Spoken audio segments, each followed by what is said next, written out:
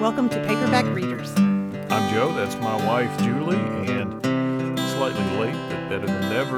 We're back with another look at what we've been reading, what we thought about it, and then some joint conversation. This week, we've even got a special guest. Without further ado. One of my favorite things that I read this month was The Next Great Jane by K.L. Going. And one of the reasons that I loved it so much was that my daughter and I read it together. And she has come on the podcast to talk to us about this book today, too. So I'm super excited. Hello. Natalie, you want to tell us what The Next Great Jane is about? Okay, so The Next Great Jane is about Jane. And Jane wants to be a writer when she grows up, like her hero, Jane Austen. So when a writer is going to come visit her home in a tiny town off in Maine, I believe, Right. she is excited, but then the author's annoying son shows up at the writer's thing, and then her mother shows up out of California and wants to take custody, and she doesn't want to leave her home. So she and her friend are trying to find an impressive date for her father so that maybe the judge will think that she could stay there. I think so that about it's- covers it, right? Yeah, that's really about it. Why do you like this book? I liked this book because I love writing like Jane, and so it was nice to have a story whose hero also liked writing. And the ending was magnificent. It really was a good ending. We're not going to tell what the ending was so people can read it. Yeah. But it was great. Who do you think would like this book? Well, I would recommend this book to anyone listening who is a middle grade reader, because this is a middle grade design book for writers like Jane. And Mom says that this is that if you read this, you would like Jane Austen. So I guess if you like Jane Austen, you would like this. It is true. If you're a Jane Austen fan, this would be a really fun book to read, and maybe someday you will read some Jane Austen too. Maybe. Well, I love reading stuff with you, so I'm super glad that we got to read this book together, and thank you for coming to tell us about it. You are welcome. The next book that I read this month was Just Like You by Nick Hornby, which we're going to talk a lot more about in just a minute. But then I read Jack by Marilynne Robinson. And I've mentioned Marilynne Robinson before, probably many times on this show. I love Marilynne Robinson. She's one of my favorite authors. Jack continues a popular storyline that she has been writing about for quite some time in Gilead and Lila. Jack is the son of a preacher who... he's the wayward son. He's the prodigal, I guess, except the prodigal that doesn't really come home in this book. What time period would these be written in? The Depression? Thereabouts, Okay. yeah. It's some time back. They're never terribly clear on that, but it's got a early to mid 20th century feel. Okay, so Jack is living in that time period in St. Louis for most of this book. It is illegal to have interracial marriages, and Jack is in love with a black woman. And this book follows their love story, and it also, as all of Marilynne Robinson's stories do, explores spiritual implications of interacting with other people on this earth, and what does it mean to actually love each other and to love God. I haven't read it, but Robinson is such a gifted writer on writing about the human condition, on writing about sin and redemption and grace and abiding with your flawed brothers and sisters in the world. And I can't imagine this book to be anything but a chip off the old block in that regard. Yeah, it really does just follow right along with what you're saying. If you've read either of those other books, it's right in the same line.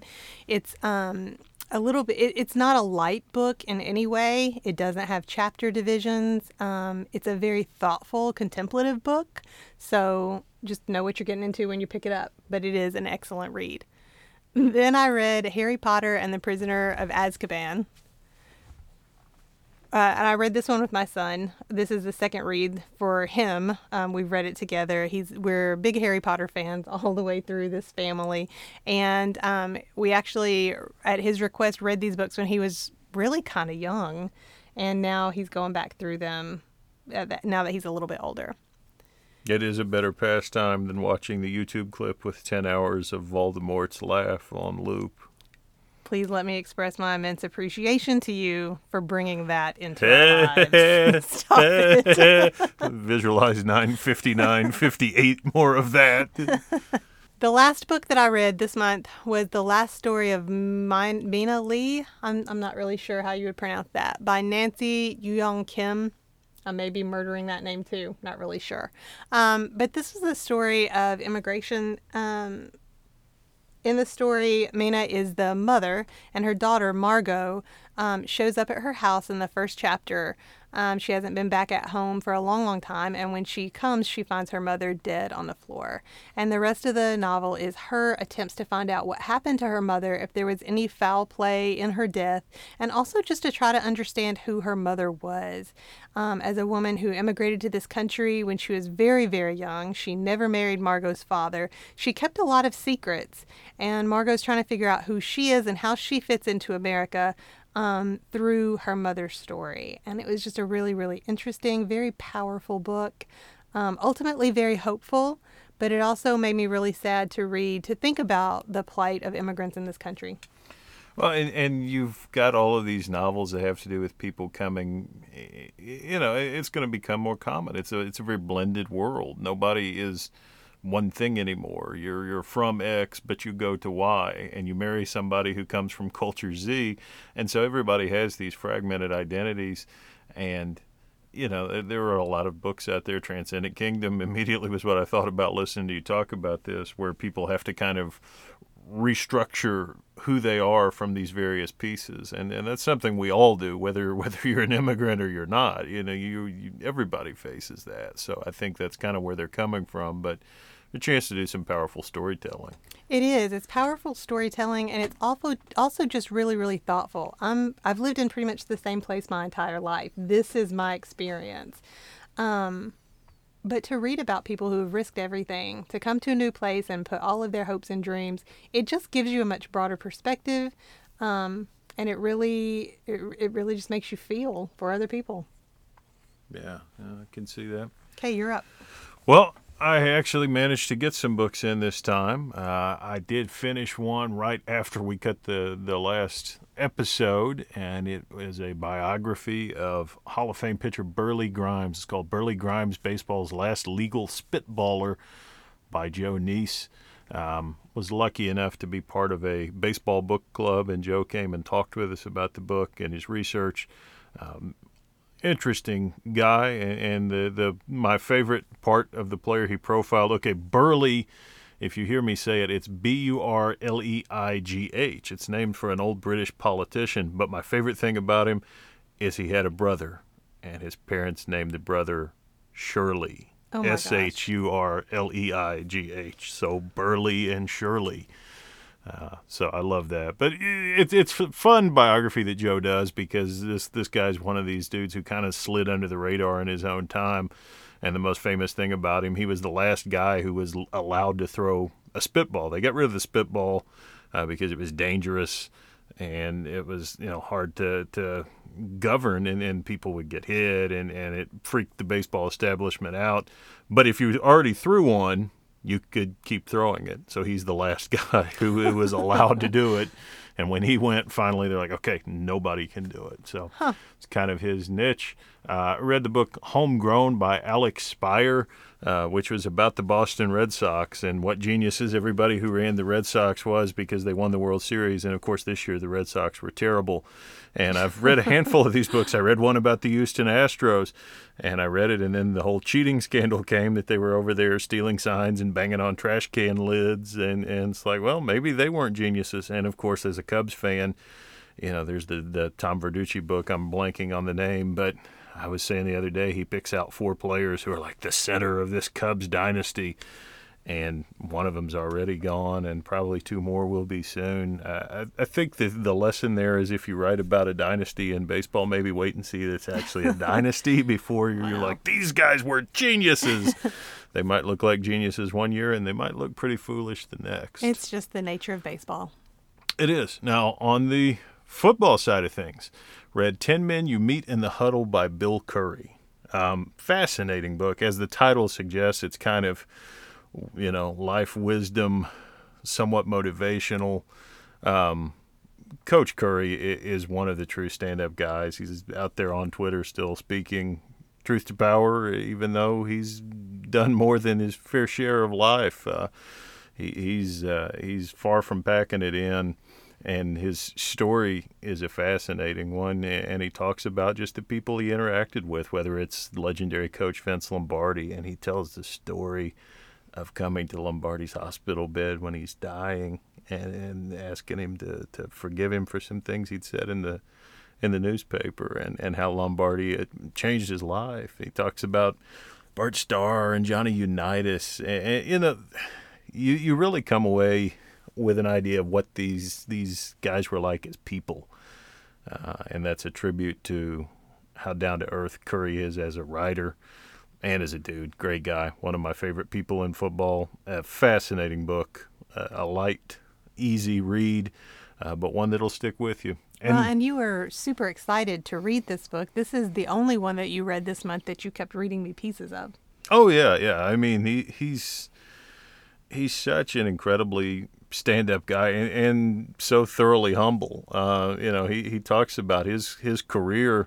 He became a center, and he basically will say, I snapped the ball to the quarterback and then got run over, and that's what he did. But there's a lot more to it, and he's a phenomenal leader and a great example of a guy who's still a voice for fundamental decency and kindness in a world that can use more of it. And the last one was kind of off the wall, Word Freak by Stefan Fatsis. It's a book about Scrabble. Now, Fatsis is one of these guys who's kind of a participatory journalist. The first of his books I read, he decided he would be a kicker for the Denver Broncos. And he somehow talked his way into training camp and documented that. Interesting guy right there. Yeah. Well, so this time he decides he's going to be a world-class Scrabble player. So he takes you through it. It bogs down a little bit to me at times in the arcane details of his own games and his playing, but the characters he meets, the way the game evolves, there's a lot of great storytelling in here. If you like that kind of new journalism, I want to be in the middle of the story I'm telling stuff, then anything Fatsis does is fun, and Word Freak definitely would go in that category. All these books were good books. The Bill Curry one was special to me, kind of touched me in a different way, and Word Freak was just a really quirky, fun read, but they're all good. So I just noticed that I think this is the first month that everything I read was fiction and everything you read was nonfiction. Well, except for the book we're about to talk about. Right. Which is Just Like You by Nick Hornby. This is one of the books that I have been most excited about. Although I only found out it was coming out like 2 days before it actually got published. But we love Nick Hornby around here. He's one of our favorite writers, and I could not wait to get my hands on this book. Oh, yeah. I mean, you're talking the guy behind High Fidelity. A Long Way Down is one of his novels. Oh, that's one love. of my favorites. Juliet Naked, I think, is a minor masterpiece as well. You get kind of his like Bob Dylan nutterliness coming through there, which obviously I can relate to. But he's such a just vivid, funny writer who's got a special gift for the male psyche and how screwed up we are fundamentally. I mean, I think there are a lot of women who write about women well, and even men who write about women well. Hornby is one of the dudes who gets what goes on in a man's head, and it's a little bit horrifying at times to see it on the page. But so many times in his books, I read something and think, oh, I can completely identify. Yeah, he just communicates the male mind very, very well in a way that a lot of other male authors can't seem to be able to do. What I really appreciate about him is that the hilarity, everything he writes is hilarious, but also that there's always at the core of these books just like this golden line of truth and just vulnerability that runs straight through every single one of them, that even when you're thinking all of these men are absolute idiots, you have to love them. And Hornby does a lot of his own screenplays. I love the movie High Fidelity more than the book, which and is Fever sacrilege Pitch. around Don't here. forget that. That was a good one. Yeah. Yeah. So lots of stuff that he does. But for me, I think Just Like You, it's right up there at the top of my list of all of Hornby's books that I've read. Yeah, and that's a big statement. This is a kind of a different take here. What you have, and I try not to give too much away, but it's a novel about a love story, but it's an unconventional love story. It's an early 40s white woman and an early 20s black man. And it's in Britain. And one of the key plot points is all of this takes place at the same time as the Brexit vote. So, one of the many subplots we're dealing with here is this whole business of you've got a society in an uproar. This is going to be the worst thing ever. We can't vote any other way. Well, I can't be friends with you if you don't vote the way I vote. Eerily echoing what was going on in America at the time and what's going on even more right now. Well, and the first Trump election does come up in the comes book. up, yeah.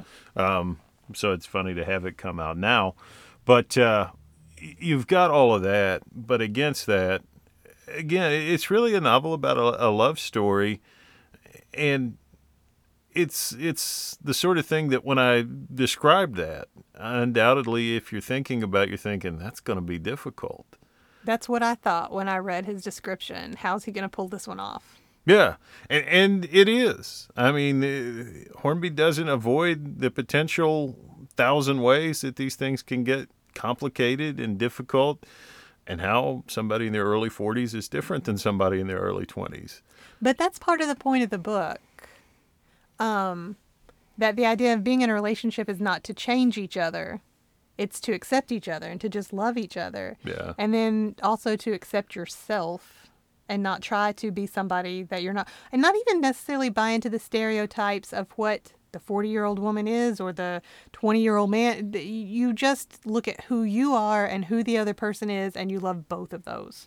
Yeah, and again, I don't want to give too much away, but it never falls into like cringy humor. Never. I mean, it's kind of poignant, and there are a few times. There's one bit in particular where Lucy, the woman, dreads going to this social event, and she's just afraid she's going to be 15 or 20 years older than everybody else. She's going to look crazy, and she goes. And Hornby says, within a matter of minutes of meeting Joseph's friends, these friends aren't doing what she worried, where she's worried that they're going to be sitting around thinking, what in the world is he doing with her? They see how awesome she is, and they're sitting there wondering, why in the world is she with him? So I think that will be one part of the inevitable movie that will come of this, which will just be really beautiful. And he will undoubtedly write the screenplay, so it'll be fabulous. One of the things that we talked about with it was that a big chunk of the book is the two of them coming up with reasons why they shouldn't love each other, why they should not be with each other. Again, echoes the things that you were talking about with the Brexit vote and the things that go on today, reasons to not like each other, reasons to not be together. We tend in any kind of relationship to just look at all of the differences and define ourselves by those differences. But there is obviously something greater that can come out of those differences. I don't want to suggest I'm saying we all just hold hands and sing Kumbaya and everything's magically going to be okay. But these characters grapple with these things, and then they ultimately decide, you know what? Tomorrow it may be crazy. It may be too much, but today it's fine. Today it's beautiful. And with Brexit and Trump and whatever the world's going to throw at us, we'll find new ways to hurt each other and to divide each other and to, make the common condition of being human beings seem fragmented and weird and different. But at the end of the day, any relationship, any friendship really fundamentally comes back to that decision. Tomorrow, your politics may be too weird for me. Tomorrow, you may think about the world in a fundamentally different way than I do. But today, let's have a meal. Let's hang out. Let's do something. And isn't that what any of it is? Friendship, relationships. It's a choice to abide by each other in the here and now, and tomorrow will be tomorrow. That's a really good way to put it. In many ways, this is a very different book from his earlier books, different from High Fidelity, which we've been watching again after we read this book.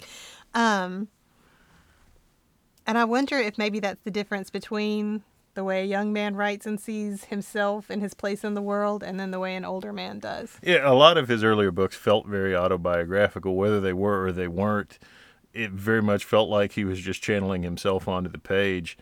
And this book comes from a totally different place. I don't think either of these characters are him. I don't think any of the sub-characters are him. Well, maybe her two sons, who, yeah, I won't go there. But there's a great bit where Joseph is trying to tell them to be on their best behavior, and he has to eventually go through a list of all the words they can't say around this person they're meeting, and it's like, Don't. I don't know what I'll say.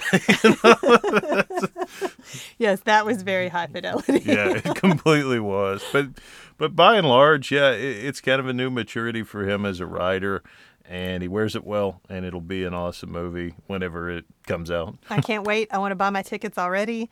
And I want to read this book again because it was just that good. If you've never given Hornby a chance, this is a really good one to start with. I also do really recommend A Long Way Down. That one was amazing. And Joe's, like he said, your favorite was Juliet Naked. Yeah, Juliet Naked is good, but I would start with High Fidelity if I was going to go down that route. And, of course, the movie, John Cusack just nails it. But Fever Pitch is good. Oh, there's so many good novels. There's so many good movies, and he's a great critic. His books of reviews are pretty awesome too. He's got a whole series. They're very thin little books where he wrote book reviews for The Guardian, and they're not traditional book reviews at all. But then he compiled them into these tiny little volumes, and they were really, really fantastic. Those were some of the books that I would buy and then read out loud to you while we were on road trips. Maybe we'll get him on the podcast someday. I don't know. It's a long way from this week's special guest to Nick Hornby, but again, we'll do today and tomorrow. So. Well, thank you for joining us, for tuning in again and listening to what we have to say. We'd love to hear from you. Any of you who have comments about the books that we have talked about or anything else that you think that we ought to read. At paperbackreaderspod@gmail.com. If you want to leave us reviews, nice 5-star rating on Apple Podcasts is lovely. We're also on Google Podcasts and Stitcher, and would be on anything else you want us to be on. But in the meanwhile, keep listening, but more than that, keep reading.